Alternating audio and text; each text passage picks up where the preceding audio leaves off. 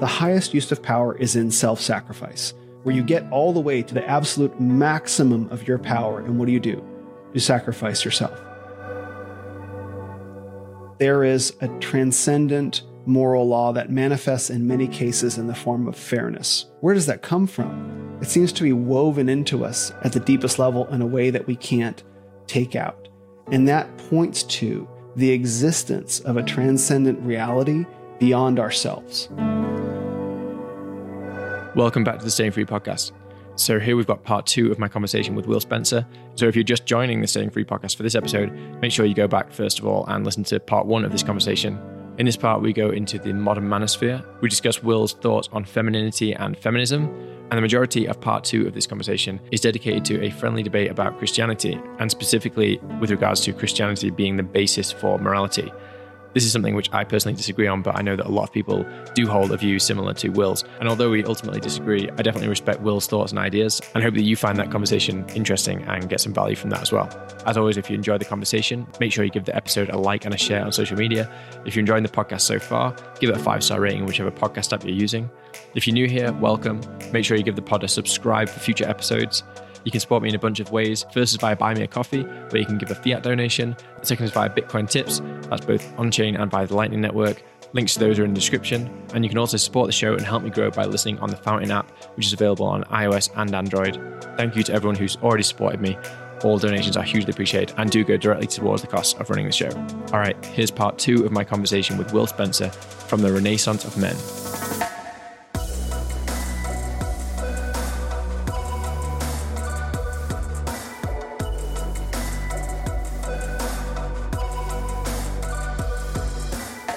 This whole kind of like manosphere movement, like what are your general thoughts around it? Because I see people like Andrew Tate, and I think that it's a terrible example of, quote unquote masculinity. And, I think I heard you say the same thing on your podcast. I think we'd agree here. It's just like people have been given this kind of like fake manufactured not even necessarily corporate. It's just like this really, I don't want to use the word toxic because there's so much stigma about the word toxic masculinity, but I think there is this aspect of it where I'm just like, that's not real masculinity. The kind of things that I see Andrew Tate doing. For me, that's just arrogance masquerading as, it's just pure unadulterated arrogance masquerading as masculinity, but it's not real masculinity. And I think that like you read, books of people, like great writers and stuff, and you get much more like genuine masculinity from that than you do from what people are being served up now. So I guess, just a long roundabout way of saying like, what are your general thoughts about the manosphere and Andrew Tate and all the rest of it that's going on right now?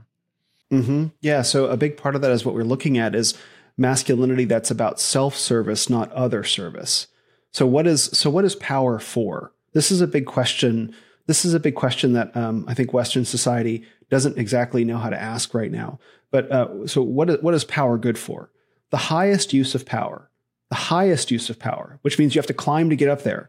The highest use of power is in self-sacrifice. This is the Christian story. This is the Braveheart story. This is the gladiator story, right? Where you get all the way to the absolute maximum of your power. And what do? You sacrifice yourself. That's also part of the Lord of the Rings story in both Aragorn and Frodo. That they're the climactic, when it shows up all throughout the Lord of the Rings, actually. Gandalf is the most powerful single being in Middle Earth. What does he do? He sacrifices himself to defeat the Balrog, right? Legolas and Gimli show an example of this, that these are two, like they're elves and dwarves. They hate each other. They're blood enemies, but they have to sacrifice themselves in a sense to become friends to accomplish the mission. What is Aragorn going to do? Aragorn at the very end in the Battle of the Black Gate, that's a suicide mission. They're trying to get Sauron to draw all his forces out to try and take down Aragorn because Sauron thinks Aragorn has the ring in order to draw all the forces away to give Frodo a chance. Aragorn's ready to die. That's why he has tears in his eyes and he says, "For Frodo," and goes charging into the battle because he thinks he's going to sacrifice himself at the pinnacle of his power. He's wearing the battle armor and he's got the sword. And look at Frodo. Frodo, with all the strength of his endurance, he's prepared to sacrifice himself to destroy the ring. The highest use of power is in self-sacrifice. This is what it means to be a husband. This is what it means to be a father. And this is what Andrew Tate does not promote. Andrew Tate uses masculine power purely in self-service for the continual acquisition of wealth and status and women and more and power, and like power for the sake of itself. So because we've lost a sense of the Christian ideal in the West, we don't have a sense that the highest use of power is in self-sacrifice. And of course, what do we see? When we look at our leaders across Western nations, what are they doing? They're enriching themselves. It is not a question that Joe Biden has enriched himself through his crackhead son, Hunter Biden, on the back of the Ukraine deal. Those papers are in the open. No one cares. You get some, get yours, whatever. But the highest use of power is in self-sacrifice. And we know this as men. We know this. We look at like Aragorn in Helm's Deep, right? Like you mentioned earlier, right? Or me on the sailboat in my own limited way. He'd like, ride out with me. Let's go. Let's sacrifice ourselves for this cause. And so we know this in our hearts as men and as women too, but we have so few examples of it. So the real tragedy of Andrew Tate is that he shows something that's true, but only partially true. A man is meant, and the manosphere as well, and the red pill as well. A man is meant to go into the world and achieve with drive and conquer and earn prosperity. But why? What is the telos or purpose of that?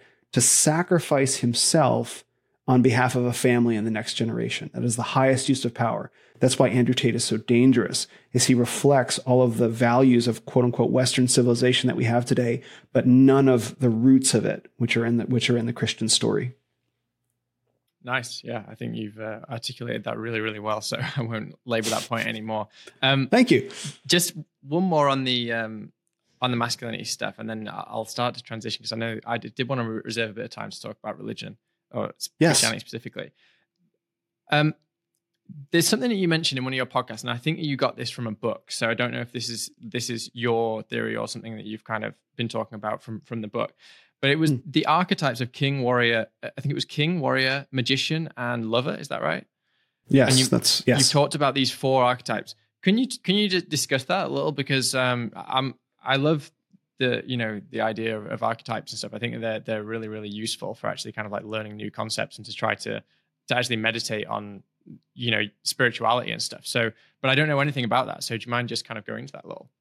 Mm-hmm. Yeah, I want to be careful in how I talk about this because these archetypes come from Carl Jung, and Carl Jung, it's very complicated. He's another individual that I was influenced by, but I definitely don't recommend from a theological perspective, especially. But for the purposes of the conversation, what these archetypes essentially are is they're parts of us that are, say, written into our psyche or into our souls that we resonate with men that paint the many different pictures of what it means to be a man. So this shows up primarily in Christianity in terms of like the prophet, the priest, and the king. That's the Christian vision. We'll talk about how these differ in a minute. But in the Jungian vision, the book is King, Warrior, Magician, Lover by Robert Moore and Douglas Gillette. I've had Douglas Gillette on my podcast, and then I had recently had my mentor, Glenn Barker, on, and he talks about this as well. That was my 3-year anniversary episode. So they talked about these. They talked about these also. So the archetypes embody different forms of masculinity that we need to learn to integrate within ourselves, within our personality, to be whole men. So that's the different ways we move through our life. So let's start with the lover, right? We move through life as men with passion and enthusiasm and sensuality and enjoyment of the world around us.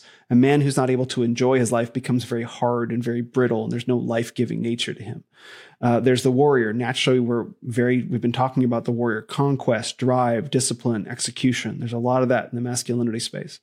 The magician is about expertise, knowledge, being able to turn one thing into another. So if you're a sculptor and someone hands you a block of wood and you transform the wood into this beautiful wooden sculpture, that can be an example of lover, warrior, and magician working together. The magician has a specialized knowledge to make something, out of the solid block of wood. The warrior has done the daily discipline to get good at carving, and the lover feels the beauty of the final finished piece and is able to create something evocative.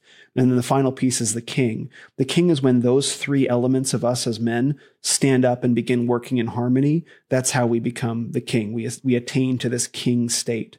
Right? It's not an aspect of ourselves that's just there. It just has to emerge by the other pieces of us working together harmoniously. And then if we can repeat that process of carving that thing, we build a business, we support a family, etc., and then we become the king and we live that out. So those are the different ways of thinking about king, warrior, magician, lover, the ways that they fit together to inform our experience of men, of how it is in our highest expression of what it means to be a man. The Christian model is prophet, priest, and king, which has a much stronger focus on our relationship with God. So the king embodies the same aspects kind of that we're talking about: the management of the household, financial performance, etc., leadership, things like that. The prophet represents God to his people, and the priest represents the people to God. So what that means from a perspective of a prophet is you have the Bible, and you're making sure that the people who are following you, whether it be in a church or whether it be in a household, are aware of what God law teaches, God's relationship teaches. And then the priest ministers to them and helps them heal and grow. So there's a slightly different reflection. But the whole idea between archetypes is to look at the different functions that men serve in society and in our lives, and cultivate those to their fullest and healthiest expression, rather than trying to fit into this one narrow vision. So this is, again, why in that class on Carl Jung that I took when I was in college in 2001, why it was so powerful. Because in The Lord of the Rings, here are all these different images of masculinity, right? All these different functions. You have the king, the Aragorn figure who's struggling to attain to kingship. He still has to be a warrior. You have the humble servant in Frodo. You have the loyal friend in Sam. You have the graceful, and fast Legolas, and you have the gruff and stern Gimli, and then you have the old man and Gandalf, and then you have the horse lords. So all these different pictures of masculinity, none of which is the picture of masculinity, but each one has different elements of it. And we find these have different manifestations in our lives as men. The king version of Will might be very different from the king version of Johnny, but we each get to manifest those into service, with service being as the highest goal in our lives. And so that's kind of what the archetypes are about. Okay, nice. Yeah, appreciate you breaking that down. And then just before we move on to the Christianity stuff, which hopefully we'll have a bit of time for, I just want to get your idea, because we've talked a lot about masculinity, and if we haven't alienated my entire female audience by now, just be good to get your ideas as well on like what is the divine feminine, what's the nature of the feminine. Have you thought much about that as well, and how would you kind of articulate that? Mm-hmm. So one of the things that I tell men and women is that we process reality very differently. Men relate to reality primarily through our rational minds and our bodies, meaning physically, right? Women relate to reality primarily through their emotions and their intuitions. So Alison Armstrong she's a friend of mine, and she has a great series of books she has a great book called The Queen's Code, which teaches women how to relate to men. What she says is that men relate to reality with single focus, and women relate to reality with diffuse awareness. And it's kind of difficult for us to imagine as men what it is to relate to reality with diffuse awareness, in the same way that it's very difficult for women to relate to men understanding with single focus. Like, we're different down to the very levels of our psyches. In fact, there's a book called The Essential Difference by Simon Baron Cohen, which talks about the differences essentially of men and women brains. We're different down to the level of our brain chemistry and brain configuration. So we can talk about the whole, why that makes the trans thing silly, but what's remaining of your audience. But so the thing is, I'm not sure I have a big trans audience. You're all right. Okay. Well, I'm the politically incorrect things, right? But maybe that's not something that I try to be respectful of my gracious hosts. So and I try not to be too much of a bull in their particular China shop. Some days I do better than others. I know, it's fine. Feel free to be a bull in my China shop. Okay. God, I see a cabinet over there in the corner I'm going for. Just kidding. But in this, it's not that relating to the world through rationality and physicality or emotions and intuitions are better or worse. They're just different, and they're complementary. Now, again, we have to lead through life with rationality, because reality is reality and can't be negotiated with. But relational ability is so powerful. We have no relational ability when it comes to the hard laws of nature. Again, that's why men's rationality is what produces prosperity out in the world. But you go into the workplace is what? Primarily relational, right? So we've inverted the workplace to be friendly to women's skills. And that's why it creates this perception that women are better and suited in some careers. There may be some careers that are primarily relational, but I would push back and say, like, it's also possible those careers probably need a bit more rationality in them. But that aside, so what's the role of men and women? What's the role of women in this? I would like to see a world where women are less forced to rely on their hard, cold rationality and less on their physicality and more on their emotions and intuitions, and simply allowed to be in that feminine space, protected and led and guided by men who take on the burden of rationality, who take on the difficult burden of hard reality, and allow women to simply be feminine and be in touch with their inner natures. But again, it means they have to give up competing in the marketplace, forcing themselves into positions where it's like, I don't want to be the boss babe, career gal competing with men. I don't want to have to do that anymore, because naturally women's bodies start letting them know somewhere around 28 to 32, like, hey, you have all these relational gifts that are meant to be put in service to children. Women's emotions and intuitions are designed, I think, so that they can communicate with pre-verbal children, because children emote to let them, to announce their states because they can't talk. So those relational skills that women have are meant to be put into service of children, in the same way that men's skills for rationality and physicality are meant to be put into service for a family. And so what are women's roles in this? The two halves of any family are the protector and the provider, and the nurturer and the cultivator of the next generation. Men cannot cultivate and nurture the next generation, right? So men don't really try. The stay-at-home dad is a losing proposition for many men. But somehow in our society, it's thought to be okay for women to try and be the protector and provider. But that only works, again, as we talked about, if you suppress the masculine ability to do that. So a more balanced perspective of society is recognizing, who are we really as beings, as men and women? How can we learn to work together and maximize our particular skills, let go of the things that we quote unquote want to do, and surrender into the things that we're designed to do? Men can be entirely relational as well. This is why men can be lazy. This is why men can make excuses. That's men being relational. When a man makes an excuse to another man for not doing well in something, what he's doing is leveraging his relational ability to make it all right that he screwed up. That's what an excuse is. Like, let me go. That's men being relational, right? It doesn't look good. No one likes it. We prefer the man who says, I'm going to do this on such and such a date. I'm going to show up and I'm going to get the job done. Those are the men that we respect, right? So men leaning on their strengths of confronting hard reality with rationality makes us better. In the same way that when you get a boss babe in a career environment, all the guys are like, oh, it's a little bit like nails on a chalkboard. We've learned to tolerate it and even honor it in some cases, but guys don't really like it.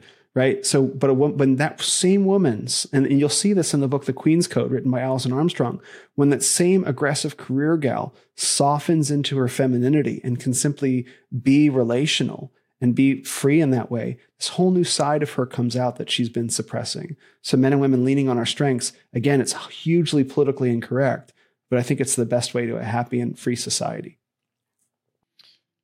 Fair enough. Yeah. I mean, when you were saying that, then I was thinking about the boss babes that I know, and I was like, could I imagine that these people being, nurturing and affectionate and all these things? I'm like, I couldn't. But then it's like, well, it's like, I don't know whether that's necessarily everyone's natural disposition who's a woman. I think that my belief at this point is that some women are just outside of that. And maybe it's from their own upbringing, maybe it's from their own past, etc. Right. They've developed more masculine traits, etc. But you almost have to be in this new society and then see, well, where do people fit into that? Because under the current society, everything's kind of so distorted. I can't tell whether the natural disposition is to be the boss babe or whether that is an artificial thing which has kind of emerged through a kind of misalignment of gender dynamics in society. It's really hard to say. It would involve a lot of overlapping questions, like upbringing, is a big part of it, from both mother and father perspective, past heartbreaks, misaligned desires. It can be very complicated. So yeah, I mean, but I think in general, if allowed to kind of revert to who we're made to be, there would be much, much less of that. And I would suspect in the same way that if you find a man who's being lazy and not showing up and leveraging his relational ability to kind of get by in life, if we were to dig into that guy, we would probably find some significant grief somewhere in his life. I suspect the same would be true for that woman. Now, I honor them both in that, while acknowledging that it's not an ideal state. It's adaptive, but it's not ideal. Okay, cool. So I listened to one of your episodes, and I'm assuming that this is where your journey towards Christianity began, but if it's not, then obviously correct me. But you said that you had 20 seconds with Jesus, a direct experience, 20 seconds with Jesus at some point in your life. And I'm wondering what you meant by that. Like, what was that experience? I don't know that I said I have written in a blog in the past that I think I said I went to hell for 20 long seconds.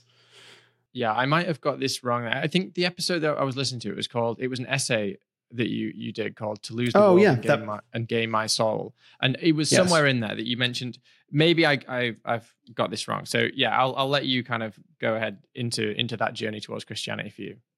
Yeah. So just to say, I went to hell for 20 long seconds. That was the blog post to gain the world and lose the world and gain my soul. So what that was, since we talked about it earlier, that was on a psychedelic journey. That was on that was Bufo alvarius, which is DMT.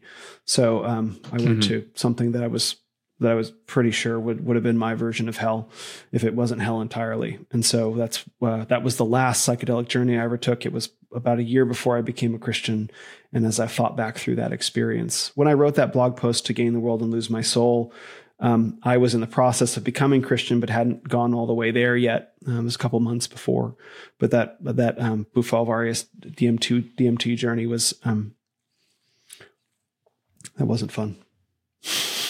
But the journey to become Christian is a bit different from that. So the journey to become Christian was a result of 30 years of exploration through different forms of spirituality. So I grew up Jewish. I was bar mitzvahed. I've been to Israel. I was part of the Jewish Students Association when I was in college. We did all the Passover and Rosh Hashanah and Hanukkah every year. And I went to a Catholic high school. That was the best school in town. Then I went to the Bay Area to go to college. And then in college in the Bay Area, naturally, I was exposed to all different forms of Eastern spirituality. That's Carl Jung was sort of part of that. I was in the dance and DJ rave scene, and that was all about like Hinduism and New Age stuff and all these syncretic kind of beliefs. And then get into depth psychology, into that men's retreat, the sort of more Carl Jung stuff. And then when I traveled, there was ayahuasca and sacred geometry, and then Vipassana meditation and Hindu festivals. So I was when I said, I think at the start of the conversation, that what I said before I went traveling was, I'm going looking for God. There was truth to that. It just sounded more grandiose than it ended up being. It wasn't that overt, it was like more of a serendipitous quest than a focused journey, a serendipitous journey than a focused quest is the right way of putting that. So I had explored all these different aspects of world religions, but it was in 2015 before I traveled that I went to Burning Man. And that was where I met a group of Christians that were running an underground ministry group. And at the end of a 3-hour encounter with them, where they didn't say a word to me about Christianity, but they were just being very warm and loving, I had a vision of Christ. And at the end of this, I'm like, well, who are you? And they said, we're Christians. Like, what? What are you doing here? It's like, we've been running this ministry showing God the Father's love to people for the past 12 years. And so that was my introduction to the heart of Christianity, but that wasn't my conversion experience, because I still thought that all world religions are equal paths up to God. I was like, cool, I've got the Christianity Pokemon. I'm just going to go on with my journey. So then I went to travel and I did all those things. So a couple of things happened at once while I was traveling. First is I became aware of the existence of guys like Jeffrey Epstein, child sex trafficking, which I think we would probably regard as evil, like capital E evil. Mm-hmm. The problem with the New Age world is the New Age world says all is one. So all things are one. So you can try to be a good person and do good things and take care of people, but you are just as much God as Jeffrey Epstein is, right? And there's no such thing as good or evil. There's just karma and lessons. So I was like, are you going to tell me, and I mentioned this earlier, are you like, not you, but are you going to look into the eyes of a child being sex trafficked and saying, sorry, kid, this is just the lesson that your soul needs to learn? Or say that the process of being a child sex trafficker is a lesson that his soul needs to learn? Like, and that's God? I just could not get down with that. I think that idea is morally and logically incoherent. And when I would confront people in the New Age about it, they would shut down and change the subject. They would just paper over it. We don't want to talk about that. They were unable to come to grips with this fundamental, undeniable aspect of reality that now everyone's just kind of aware of. Like, we know who Jeffrey Epstein is. A lot of people know who Ghislaine Maxwell is. And we just kind of know that all these terrible things are happening. And we just look the other way. But it's not like anyone's denying it. Ghislaine Maxwell was convicted of child sex trafficking counts, convicted in a court of law. So we know now that evil is real. There's no denying it. But from the New Age perspective, if all is one, then that's God too. And that's just karma. That's this kid's karma. That's that person that didn't make any sense. Again, logically incoherent. Now, I couldn't find anyone to talk to me about it until I got back to the United States in February of 2020. So the friends who had introduced me to Christ at Burning Man 5 years earlier gave me a book called Simply Christian by N.T. Wright. I still have it on my shelf. And in this book, N.T. Wright does this image. I've told this story many times. Christ up on the cross, this giant wave of evil came to crash over him, and through his death and sacrifice and resurrection, he drove back the wave of evil forever. And I read that image and like I got it, something clicked. And then I started reading Mere Christianity by C.S. Lewis and the Screw Tape Letters also by C.S. Lewis. And what I've said many times is that these books were the first time anyone had spoken to me about Christianity like I was an adult. Meanwhile, as all this is going on, COVID is happening. Now, Mere Christianity is the moral, rational, logical case for the Christian faith. C.S. Lewis was a hardened atheist and became a Christian, and then wrote Mere Christianity as a series of lectures he gave over the radio during World War II, like 1943 or something like that. He gave these radio addresses to the British people while they were under assault, essentially, and then he turned it into book Mere Christianity. And then the Screw Tape Letters is the side of evil, how evil works in the world. So I was reading both these sides. And again, like I said, it was the first time that anyone had spoken to me about Christianity like I was an adult. And finally, I found a world religion that was able to speak openly about evil and reflect a real understanding of evil and not change the subject.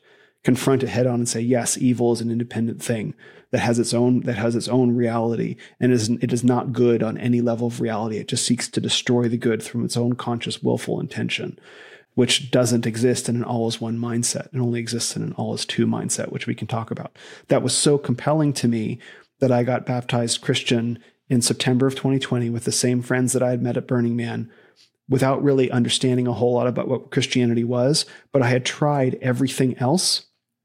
Really, I mean, except for Islam, but that's a whole different thing. Islam's a very difficult path to walk. I had tried basically everything else. And so I was like, well, let's try this way. And through this door of Christianity, I found everything that I was ever looking for, especially in the face of COVID. When you suddenly see undeniably all this nonsense and all this tyrannical state-sponsored evil taking hold of these otherwise rather nice nations. For example, in 2019, I was living in New Zealand. I left New Zealand in February 2020 before COVID became a thing. I was there for a relationship. That relationship didn't work out. I left. I moved back to the States. Then COVID happened in New Zealand, which was one of the nicest places in the world to live, right? It was like 1950s America, but tropical, became one of the most tyrannical nations on earth. What happened? What happened? Evil was undeniable. So that's why I'm reading these things and seeing these civilizational level evils evolving. I'm not the only one. Now, how that fits into masculinity is in the manosphere, they root masculinity in evolutionary psychology, right? It's all about evolution. We've evolved this way as men and women, right? And so this is where they root their authority in. The problem is evolution says everything is always changing all the time, right? It's a response to conditions. So if everything is always changing all the time, responding to conditions and the survival of the fittest, that's no place to root masculinity, because you can just say, well, conditions have changed. And so now masculinity is no longer needed. Quote unquote, femininity is what's needed. So you can't root masculinity in shifting sands of evolution. It just means if circumstances change, then you're no longer the top of the food chain anymore. Sorry. So at the same time as I was reading these books about Christianity, its perspective on good and evil, I was reading its understanding of what it means to be a man. That you have God the Father sending his son to suffer and die, to pay the debt, to take responsibility for other people's actions. And that may seem quite horrific to imagine, except when you realize that God is actually sacrificing himself to pay our debt. That is the sacrificial responsibility of a father, of taking on our responsibility onto himself to liberate humanity. And what that says for families, what that says to model for men, and that the Bible is the word of God, and that God is eternal, and that the way that we root masculinity is in eternity, unchanging, unwavering eternity. And that's the only place that you can root masculinity. And that is why the feminist rebellion is a rebellion against God's created order at the deepest level, because God says from eternity past, this is who I am. This is who men and women are. This is who I made you to be. And these are the roles that you have to uncomfortably find yourselves in. And feminism determined, there's a book by Rachel Wilson called Occult Feminism, and I validated this elsewhere in my work. Feminism was an occult magic with a K order to try and upend that. You have Helena Blavatsky, who is one of the earliest proponents of quote unquote what we call New Age today, said that the chiefs of the Theosophical order regard Christianity as particularly pernicious. That's the exact word, pernicious, to her Theosophical occult order. So the New Age itself is entirely a revolt against God the Father, as reflected in Christianity, driven by women to upend the social order. And so that's why we are where we are right now. So I'm not the only person who came to Christ in 2020 has begun talking about these timeless values. And so that's why these two threads of masculinity and religion and Christianity came together during summer of 2020 and helped me start the Renaissance of Men. Okay. All right. That's cool. Yeah. A couple things in there. Yeah, definitely. I mean, first of all, I just want to pick you up on something you were saying when you were talking about the Epstein stuff and how that kind of got you thinking about, well, there has to be some explanation to this beyond just, this person is on their path of learning, et cetera, because I hear what you say. Like, I understand like where you're coming from there. And I mean, personally, just to kind of briefly tell you kind of where I'm at, like, I think there's a lot of truth in Christianity generally. I think that the whole story of Jesus and dying on the cross and Adam and Eve, like, there is a huge amount of imbued truth in those stories generally. And I think that we kind of dismiss it at our peril, essentially. However, like, I'm not a Christian, and I also think that there's a lot to be taken. I'm not even sure whether necessarily say New Age, but I just don't think I don't see the two as in such a contradiction as you do. So I want to kind of like try and articulate this point here, which is that, you mentioned this thing about, like, for instance, kids being sex trafficked, et cetera. And the New Age doesn't have necessarily an answer for that. But I would say, well, what would your answer, for instance, be as a Christian to someone who gets, like, for instance, who gets injured in a natural disaster? Let's say that they drown in it, or something happens, like, or let's say they die, or they get injured in a tornado, or struck by lightning, or whatever it is. What's the Christian answer to that? Because I would say that it'd be pretty similar to the New Age answer. Or, sorry, let me try and articulate this a bit better. I don't see how the answer to that from a Christian perspective is any different to saying, well, the person being sex trafficked. Ultimately, it all comes down to there is suffering that exists in the world, and that suffering is a bad thing, and we have to overcome it. But what's the difference there? Just because there is a perpetrator in one sense, a murderer, a rapist, etc., can we not all just come back to the mutual agreement, which is agreed upon between Christianity or New Age or whatever other thing, which is just that suffering is bad and evil is bad and it exists? So there's a lot in there that I want to take apart, but I'll start with answering the direct question. So it's funny that you bring this up because N.T. Wright in his book Simply Christian actually addresses that exact argument about what about natural disasters, and he comes at it a couple different ways. One of the ways that he comes at it is to say that where a lot of these natural disasters happen and the reason why people are affected in the first place by them is in many cases due to human evil, right? So like these floods, like what's happening to many of these nations that get flooded out, right? Human evil, which is a product of the fall, is what's enabling these communities to be wiped out by natural disasters. So he says if we were to really have a good doctrine of sin and evil and humanity and really confront it with the truth of the gospel, many of the people who die as a result of these natural disasters in, say, flood-prone areas, that wouldn't be the case. But setting that argument aside entirely, thank you for giving me the chance to remember these arguments, by the way, for setting that aside entirely. Like someone's walking down the street and he gets like struck by lightning or whatever, just randomly, right? And dies. Mm-hmm. So what the Christian story says is that Adam and Eve were handed a perfect world, true paradise with no death, no suffering, just a garden to cultivate and keep forever. They were tempted and they fell. And really the fall is better called a crash. This perfect world was corrupted. Why? Because God had made Adam and made Eve, and God made a deal with Adam and said, this is all the things that you get, just don't do this one thing.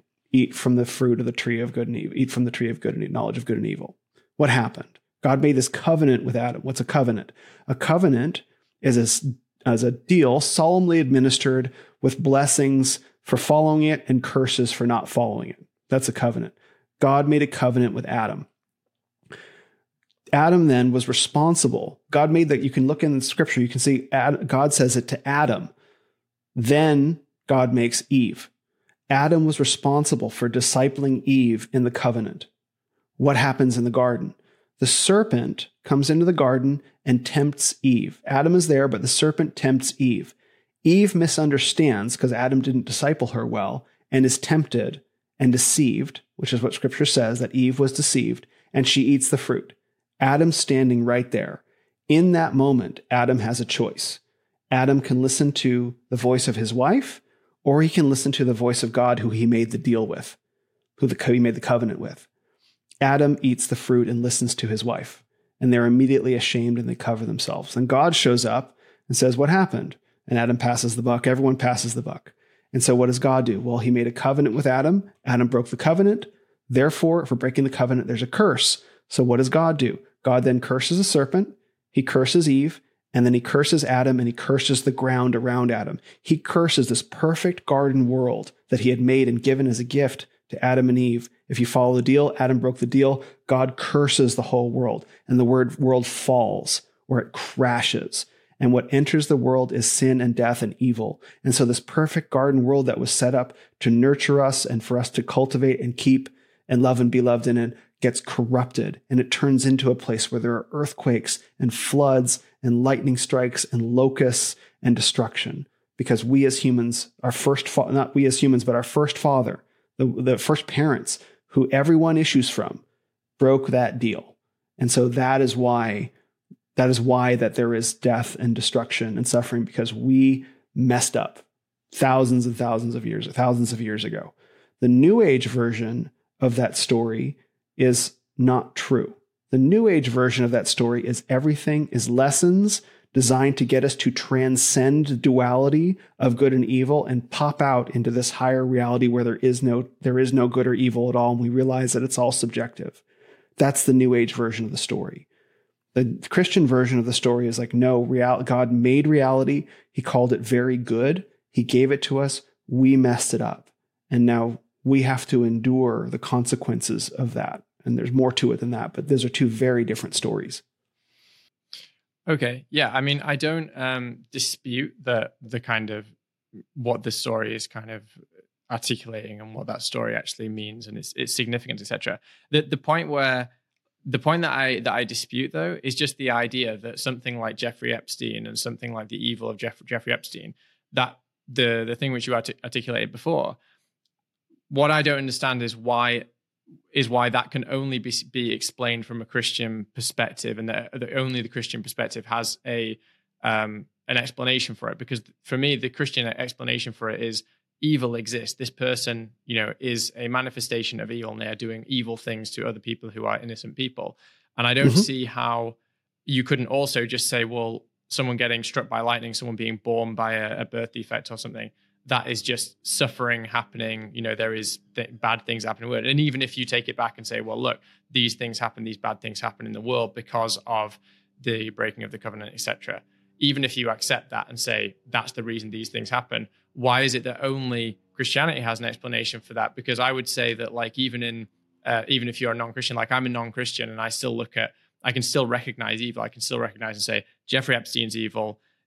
He's doing evil things to these people. These people have been wronged and they are suffering just in the same way that other people suffer when there's no perpetrator, just in the same way as someone might suffer from being born by a rare illness, or from a natural disaster, or something that is completely out of their control. Suffering sometimes just exists in the world. Sometimes there's a perpetrator, sometimes not. But I don't see why you have to have a Christian perspective to understand or be able to kind of contextualize that suffering. I get it. So the question is not whether suffering and evil exist in a relative sense. Like, obviously we can look around and see evil all around us in a relative sense. The question is, does suffering and evil exist in an absolute sense? Now, what do I mean by that? In the Christian story, suffering and evil exists in an absolute sense. It is a real thing all the way, almost all the way down. Right? It is a real thing with real existence. It's not in the New Age story. Evil is an illusion created by a trick of our relativized perception. That if we were merely to look from a higher level, we would look down and see that evil and good are just two halves of the same coin. That's only because of our cultivated human biases, our conditioned human biases. That's Buddhism. Buddhism says that it's our conditioning that conditions us to see good and evil as two separate things, when in fact they're just two halves of the same thing. Christianity says no, that's not the case at all. Evil is a real thing all the way down, all the way down. It's not because of a trick of our conscious perception. It's because evil is really a real thing. And these are two very different perspectives of reality. It's not to deny the existence of evil. It's to say how deep does evil go? In the Christian story, evil goes all the way. In the Buddhist story, it just goes whatever your relativized perceptions are. And if you meditate long enough, you will stop being able to see good and evil, and you'll see that all is one. So essentially what that means is evil has no enduring reality. It's just something that is like everything else that is. And it's all God too. And I find that, like, morally, I don't find that morally coherent or morally consistent, because our entire being rebels against it when we see evil. Like, if you see, one of the things that I can't stand is cruelty to animals. I can't stand it.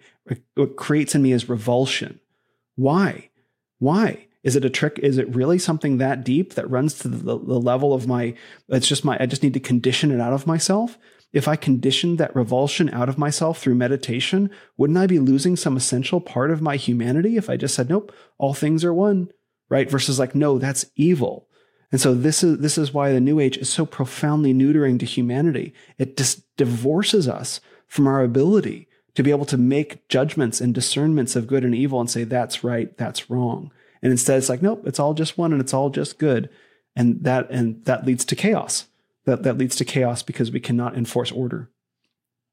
I mean, I don't see in the New Age movement, I don't see this idea that we should ignore injustices in the world, though. I still think that can, like, completely coexist. I mean, when I meditate, I'm not meditating to try to transcend my care towards bad things that are happening in the world. I'm meditating purely to achieve a state of kind of balance in my own consciousness, and actually to be able to approach those situations from a more centered position and to make more righteous choices, etc. in the world.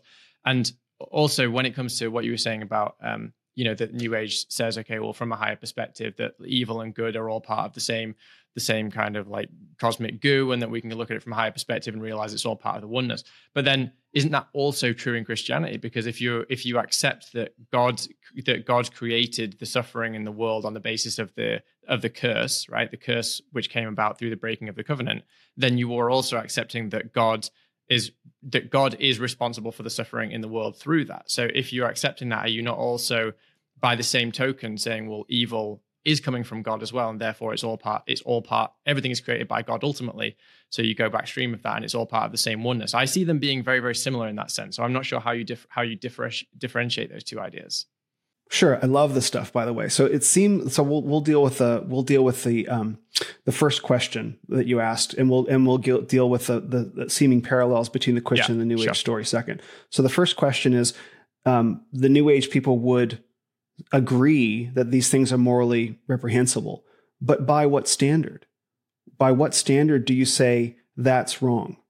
Like, okay, so you don't like it, but like, what do you appeal? So someone is there, God forbid, kicking a dog, right? And you say that's wrong, and this person says all is one. How can you? By what standard do you say that's wrong? What do you respond? Well, I where do you get your moral authority from? Well, where did you get your moral authority from before you were Christian? Did you still think it was bad to kick a dog? Right, but I can tell you where that moral authority comes from. But the question is for you. This is a directed question. Where does your moral authority come from to call right from wrong? Yeah, well, I think that the moral judgment that I'm making there is based upon an emotional response that I have from seeing suffering happen. So I think that I have an ingrained emotional response from seeing suffering occur, which causes me to say that is a wrong action. But does that make it objectively wrong? Because what if there's someone standing next to you and is like, I don't know. Okay, but what if there's someone standing next to you who doesn't have that emotional reaction? How do you determine between the two of you who's right? Is it still wrong? Yeah, I mean, I don't believe in moral subjectivity, so I think that it is still wrong. Yeah, I think it is still wrong. But that's why I think that it is the goal of an individual to try to come to an understanding of what morality actually is in the world and to live that out. And I think that is an individual journey you go on. But probably everyone thinks that their own morality is objective. I mean, I think that mine is objective. I'm sure that the person who thinks that it's okay to do, to kick a dog or whatever, they probably think that their morality is perfectly fine as well. And they probably, what do you mean? It's just a dog. Who cares? So but from my perspective, yeah, I think that there is moral objectivity, but I don't think that at least I don't believe that those morals are coming from, even though I have somewhat of a Christian background, I don't believe that those morals are coming from there. There's a lot of things I believe that are not, that I believe are moral, which are not dictated by the Bible. And there's a lot of things that I think are immoral, which are, not referenced in the Bible either. So I think that my morality has been an emergent thing, but it's emerged through my emotional response to things that I see in the world. Okay, so we could talk about the specifics of things that are moral and immoral secondarily, but let's keep pursuing this question. So you see a guy kicking a dog, and he's like, I don't know, I think this is totally fine. And you say, I think that's immoral. How do we decide who's right or wrong between the two of you? Does that, I don't know. What we're talking about that's an age-old question. I don't know that we will ever. I just think the best thing that I can try to do is to use my actions and the power of my own persuasiveness to persuade people of my own morality, which is that, can we observe suffering through this action, or can we observe a fundamental right being breached? In the case of stealing, that person might not particularly suffer. If you've stolen something from them, they might not be in pain, etc. But you've taken something from them, and I could appeal to a theory of property rights to articulate that. But I don't feel like it's necessarily to go to any kind of religious text to articulate that. I think it can be reasoned outside of that, because even if you read it in the book, right? I mean, you might read the Bible and say, "Oh, but this resonates with me. It seems in line with my own morals." But there might be someone else who's written a book. The Church of Satan might have written a book, and you read it and you go, "Oh God, this is awful. Like, I don't resonate with any of this." So ultimately, even if you ascribe to Christian doctrine, etc., even if you subscribe to that, you've still used your own moral framework to say, this is what I agree with. This is something that I feel is moral in my life. You could have just as easily read another book, and I'm sure that you do. You probably think that most of the other books that you read, you might read, the Quran or something else and say, look, this doesn't agree with my morals. I don't agree with this, that, and the other. So you're still using something inherent within you to even decide which book you follow. So I think that comes first. I think that underpins everything. I know you disagree with this because I heard your debate with my friend Andrew Howard, which I'll try and remember to put is that how we connected?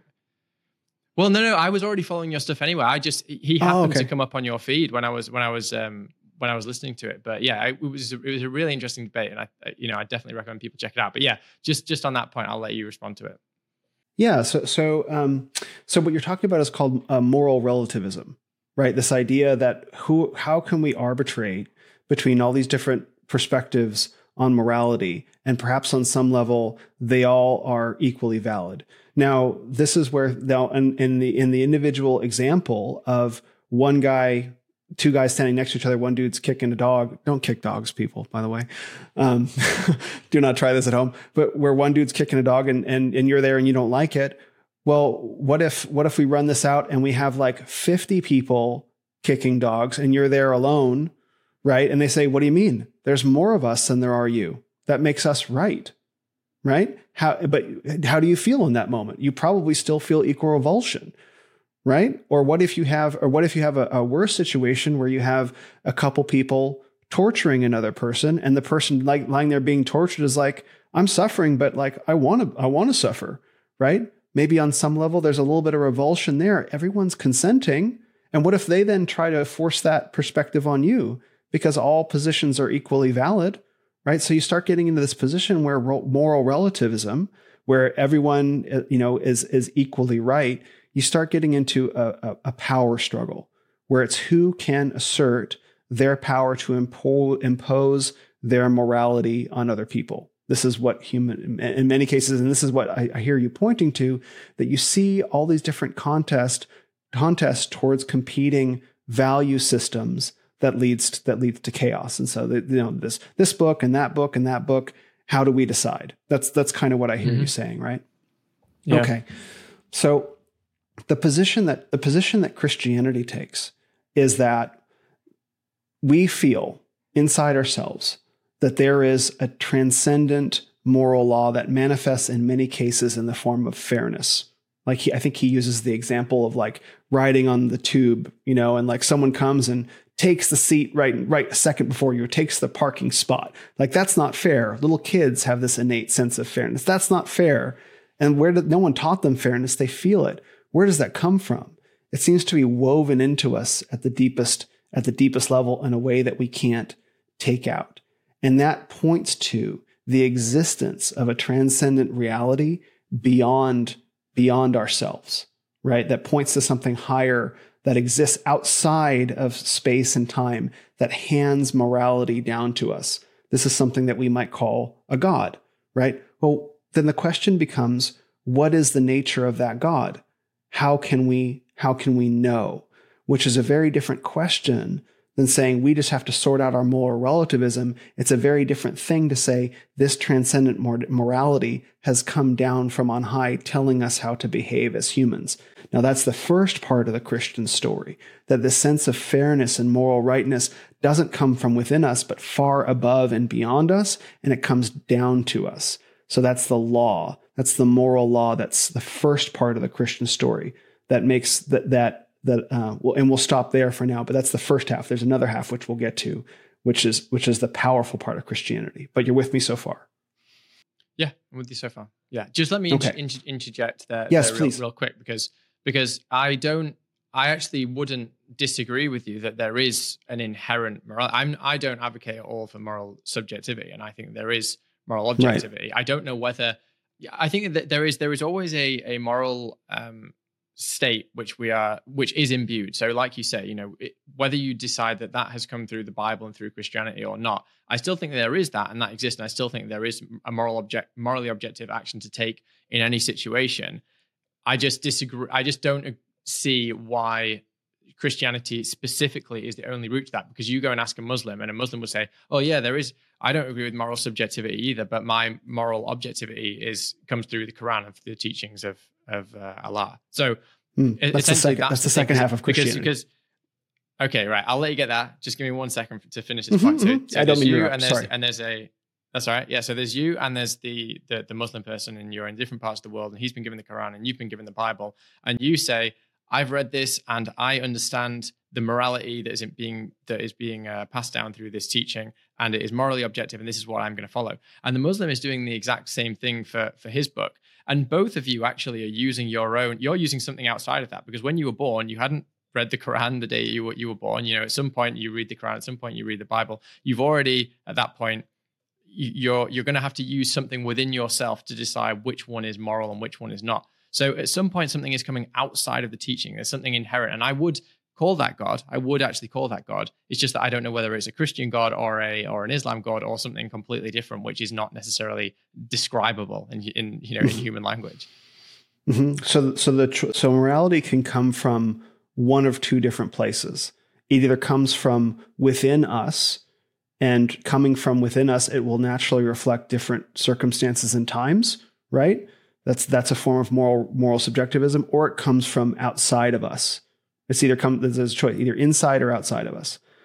The Christian perspective is that the moral law comes from outside of us, right? And I think you agree that you feel within yourself that if morality only comes from within us, then that's moral relativism, moral subjectivism, and you don't agree with that. Yeah. So you believe in some sense that morality is objective. It comes from beyond us, from a Okay, great. So I think we could probably agree then that morality, if it does come from outside of us, the moral law in itself is perfect. Like a moral law that was imperfect, wouldn't be a moral law, right? Yeah. Okay. So the only thing that can create a perfect thing must itself be perfect. Yes? An imperfect thing can't. Okay, great. So we can call that perfect thing and its perfect moral law God. We could agree with that, right? Okay. Mm-hmm. Okay. So can any of us as men or human beings ever keep the moral law perfectly? Have you ever experienced yourself, even for a day, being able to keep what you consider your own moral laws, perfectly? I don't mean to put you on the spot. I haven't either. Mm-hmm. Right. So we are constantly living. So a perfect God creates perfect moral law, right? That we then only follow imperfectly. We can agree with that, right? Okay. Yeah. So we are constantly living in violation of God's moral law. We are constantly living in violation of a perfect God's perfect moral law. Correct? Sure. Yeah.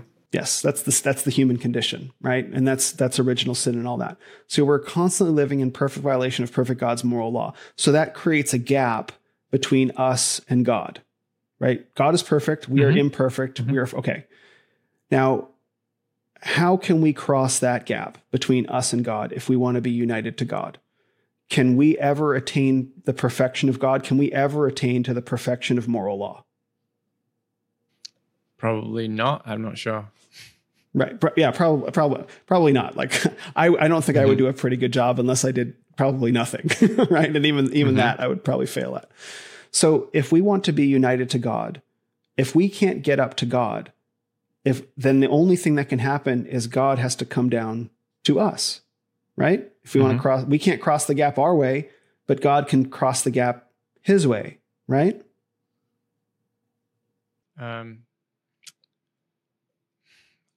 I don't know. You're losing me a bit here, because if the God breaks it, so if an omniscient God breaks its own moral law, surely that it no longer becomes a God anyway. In which case, we can't recognize that as a God, because now that is no longer a God, because it's not in its perfection essence. God can't break its own moral law.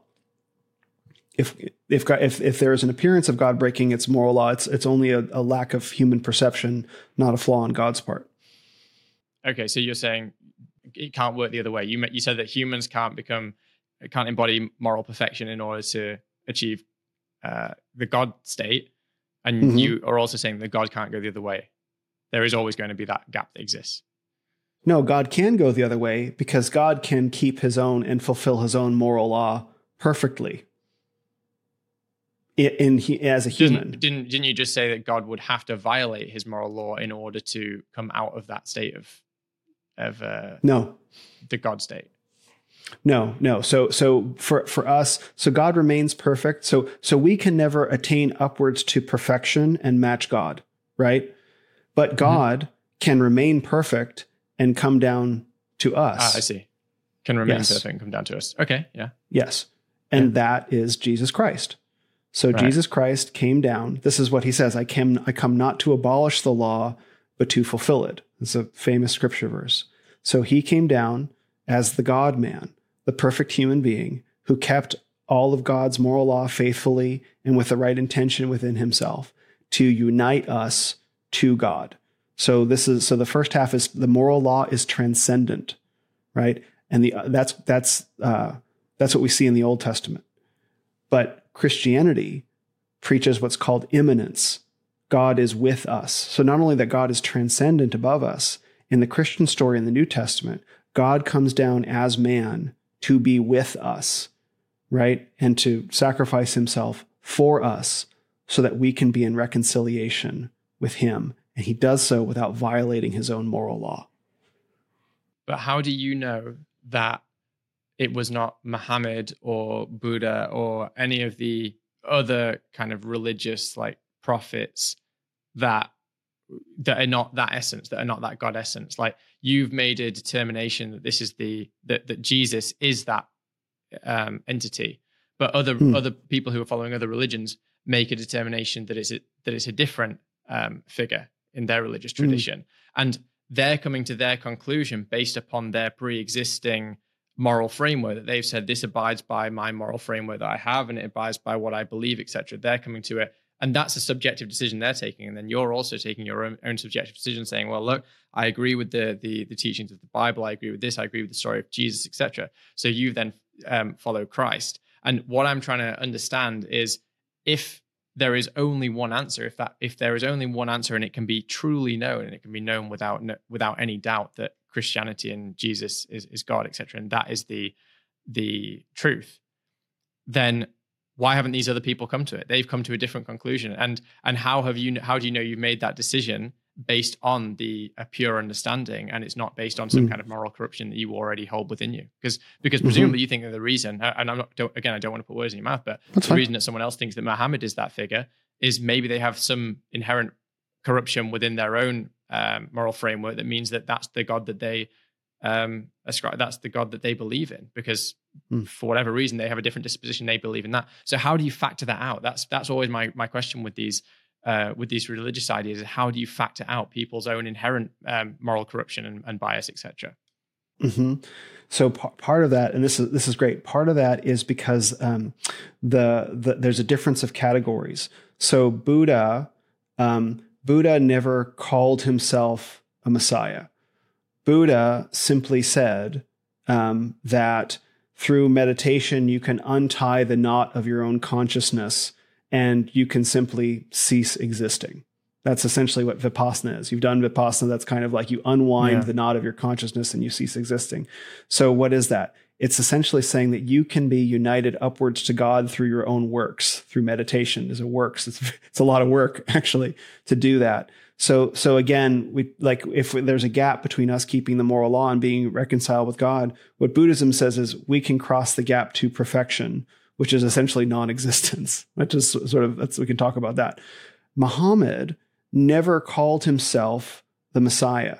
He just called himself a prophet who points to a God who remains transcendent. God never crosses the gap. It always points up. So in some sense, comparing Jesus, and this happens a lot in the New Age or progressive spirituality world, whatever the right term is that Jesus, Buddha, and Muhammad are all likened to each other when they couldn't be more different. Jesus could not be more different from Muhammad and from Buddha, because both Muhammad and Buddha say, and there are many figures similar, like Confucius, Lao Tzu, stuff like that. These are all humans, right, who describe themselves as humans, not as divine, who say that through your works, you can be united upwards to God, right? They all know that. This is why the New Age kind of hangs together, because it has all this idea baked into it, right? Christianity says the exact opposite. Jesus was fully God and fully man. He came as 1/3 of God, uniting himself with us, coming down. We cannot cross up to God. God comes down to us in a staggering gesture of grace and love for his creations. Because remember, we're talking about we as humanity broke the covenant in Adam and Eve. We broke the covenant. We screwed up. And so who comes to pay the debt of our screw up? God does in the form of Christ. 1/3 of himself. He pays the cost for us. The term is he becomes both just, he keeps his own moral law, and justifier, meaning he's the guy who declares us just at the same time. God comes down to us, and Jesus, and you can read this for yourself. Jesus repeatedly through the Gospels, Matthew, Mark, Luke, and John, testifies himself as being God, right? Not like, and we can take that all apart, but this is why the God is a Trinity in Christianity. That's another side discussion. We don't have to go down that rabbit hole. And then you read the rest of the New Testament, which includes letters from eyewitnesses.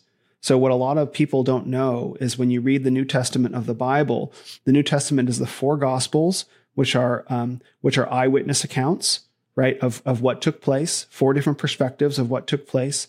And then there's the epistles, which are mostly written by Paul.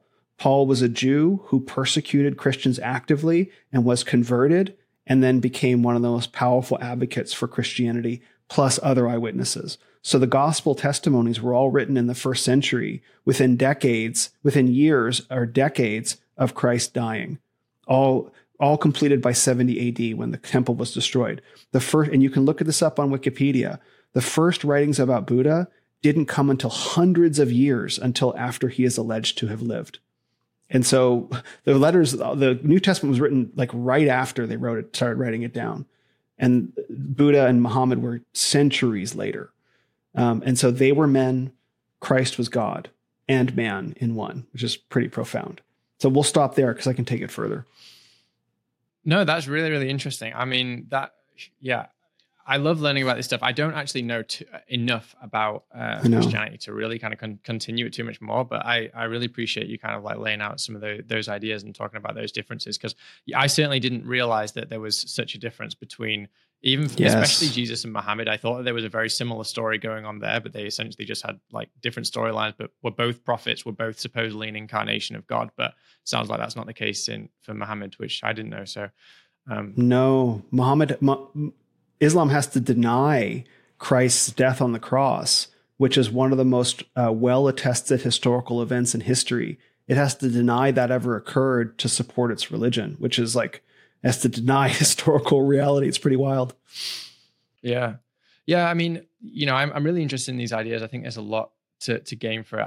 I'm very into a lot of different ideas, and I think there's a lot of truth to various ideas. So for instance, I've done ayahuasca recently. I really think that there's a lot of good uses, I believe, still in plant medicine and psychedelics that people can still be elevated. But I also don't by any means reject more traditional religion. And I certainly think that Christianity as well, those stories have a lot of inherent truth in them. I know that you said in your podcast as well that like Tolkien imbued a lot of those ideas into things like Lord of the Rings, and Lord of the Rings is like, I mean, that for me was like a spiritual teaching. I absolutely love that series, and I think there's a huge amount of truth. So I think there's truth to all these things, and I'm just very interested in it generally. So I don't know if I have too much more on that topic, other than just thanks for sharing your ideas. You're welcome, man. Thanks for giving me the opportunity. Yeah, no worries. So just to kind of like finish up, because we've been going quite a while, and I really appreciate you giving me so much of your time. I guess this is awesome. just before we like finish things off, I want to know from just a wider perspective, what is it you're trying to achieve in the world? What do you feel like your mission is here? Because I listened to your podcast, and you obviously put like a lot of effort into it. You obviously put a lot of man hours into really kind of like making it sound great and have this awesome feel. And it kind of feels like you've been on this personal epic journey of your own, and then now you're doing all of this work and you're mentoring people and all the rest of it. So like, what is it you want to bring about in the world? What do you want your legacy to be? I really appreciate you asking this question. It's very timely. Thank you. So I spent the first 2 years where I was doing the Renaissance of Men, working on a documentary film project. And I'll send you some links about that, trying to, again, document through film the 40-year history of what I call the Renaissance, trying to interview the leaders and influential men and women that have kind of made it go. And I invested 2 years in that. I had got to a point where I wasn't willing to spend another dollar of my own money on it. And so I began, and plus it was wiser for me to begin trying to raise money. I was unsuccessful raising money to do that, and which turned out to be a blessing. We can talk about that separately. So that was a real top-down kind of effort. Like, I want to create change from the top down, come with this big air assault of this Netflix quality documentary film project to influence the dialogue. Then so that didn't work. And so then I tried to do a series of conferences, again, to make a sort of top-down collective influence. And I found that was an enormous amount of work to run those. And to make them go for very little tangible reward. And I kind of burned myself out on trying these really top down level things. And what I really think, and I really do mean this, I think it was God humbling me and telling me, like, stop trying to be the hero. And because part of my journey was, learning to be a hero. Part of the big travel that I took was me discovering my heroic ability. And I think God humbled me and said, stop trying to be the hero. And so what I do now is, my real interest is in taking all these things that you've heard and all these things that I know and all of my experiences, and giving them to men in one-on-one and group formats, and helping make active changes in their lives, one man at a time. And that's where the joy has always been for me, is working one-on-one with men in conversations like this, kicking around not necessarily philosophical ideas divorced from the individual concerns of their lives, but helping make them applicable to, like, Will, what do I do in my life right now? I'm stuck in this situation, whether it be work or family or finance, and I've reached the end of myself. How do I get beyond this? And say, okay, well, I happen to have all these experiences. Let's see what we can see, and see if we can help describe a path out for you. And let me support you in doing that. And that's the real joy for me now, is to work one-on-one with men in conversations like this. So you say, what is the mission? What am I trying to create? I'm not trying to change the world anymore. If that happens, blessing of God, I'm trying to change individual men's lives like mine has been changed, and really get back to what I originally created the Renaissance of men to be, which was to help men create their own personal Renaissance rather than create a global Renaissance of men. God's got that. I'm happy to help men create their individual personal Renaissance. And that's my mission right now. That's great. Yeah, that's really awesome. I think that, like, people who are doing stuff like community-based now, it's just needed more than ever.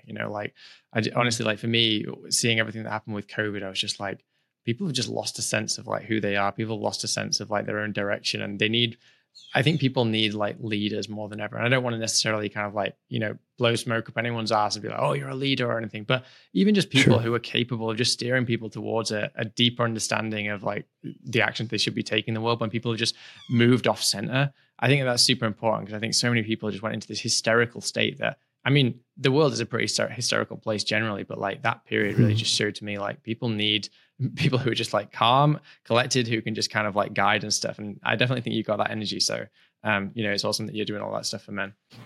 Thank you. That's a real honor. Thank you. I appreciate that. One more thing that I just want to ask you before we round off. Have you got any book recommendations? You always seem to mention books in your episodes, and everyone I listen to has new books. So I've been, like, starting to compile a list, but I want to know, like, the top, like, 3, because I've already got a list of tons of books, but I don't know where to begin. So what would be your top kind of 3 books that you'd recommend for people to read? So I have a men's group called The Council, and this is a men's accountability group where we all work together to make progress in our lives along the framework that I base my mentorship on. And there's a list of 5 books that are required reading for that group, and so I'll give you 3 of them. So the first one is a book called Transforming the Inner Man by John Loren and Paula Sandford. And what's very powerful about this book is it talks about inner transformational healing work that you and I have both experienced, but it talks about it from a Christian perspective. And this is and one of the things that really lacks in the Christian church today is they don't really have a good understanding of how to help people heal their inner hurts. I think the church may used to have had that, but it's lost it. And so a lot of people go looking outside of Christianity for healing when there's so much healing to be found in it. So Transforming the Inner Man by John Loren and Paula Sandford is how to create inner healing and transformation from a Christian perspective. Changed my life when I read it. The second book I'd recommend is called Walk the Narrow. And this is by, it's by 3 former Special Forces guys, American Special Forces guys. They're anonymous. I don't know who they are. But it's about biblical masculinity from a warrior's perspective, a Christian warrior's perspective. Whoever these men are It's clear that they are very sincere and very real about their experiences. They're extraordinarily well-read, humblingly well-read in classic literature and philosophy, as well as the Bible. And it's clear that they have really seen some things. And it's a very, very powerful book. And the ending of it is surprising and very humbling and very beautiful. So Walk the Narrow is the second book, one of the second required books for my men's group. And the third book that comes to mind is a book called Thoughts for Young Men by J.C. Ryle, R-Y-L-E. And this is a book that J.C. Ryle wrote maybe 100 or so years ago that is about the temptations that young men have faced all throughout their lives that they have to overcome in order to be husbands and fathers. And he writes in very clear, very direct, very bracing language. Like, it definitely calls you to attention the way that he writes. And he talks about the things that he says are like, look, the problems that we're facing today in 2023 as men are not new. In fact, they're just, the newest manifestations of very old problems. And J.C. Ryle's book, Thoughts for Young Men, speaks to those, again, from a Christian perspective. These are 3 Christian books, which is the work that I do. But I think every reader will find value and inspiration in them. Okay, great. Yeah, appreciate that. And yeah, I guess just finally, if you want to just share with people, like, anywhere they can find you if they want to connect with you, and where they can find your podcast and all the rest of it. But yeah, just before that, thank you from my end, like, for coming on here and spending so much of your time here talking to me. It's been awesome. It's been like over 2.5 hours now. So yeah, it's been great to chat about these things, and hopefully we'll do it again in the future. This is fantastic. Thank you, Johnny. Yeah, I mean, if you've listened to my podcast, you know that I regularly do 3 and 4 hour episodes. So it's great to be a guest on one too. So it's a lot of fun. I love this. I got energy for this for days. So if people want to find out more about me, you can go to renofmen.com/links. And then from there, you can find me on Twitter @renofmen, Instagram @renofmen. My podcast is linked there as well. YouTube.com/@renofmen, basically Ren of Men everywhere. And if you're interested in my one-on-one men's mentorship, you can go to renofmen.com/mentorship and read more about that. Great. Thanks a lot, Will. Thank you, Johnny.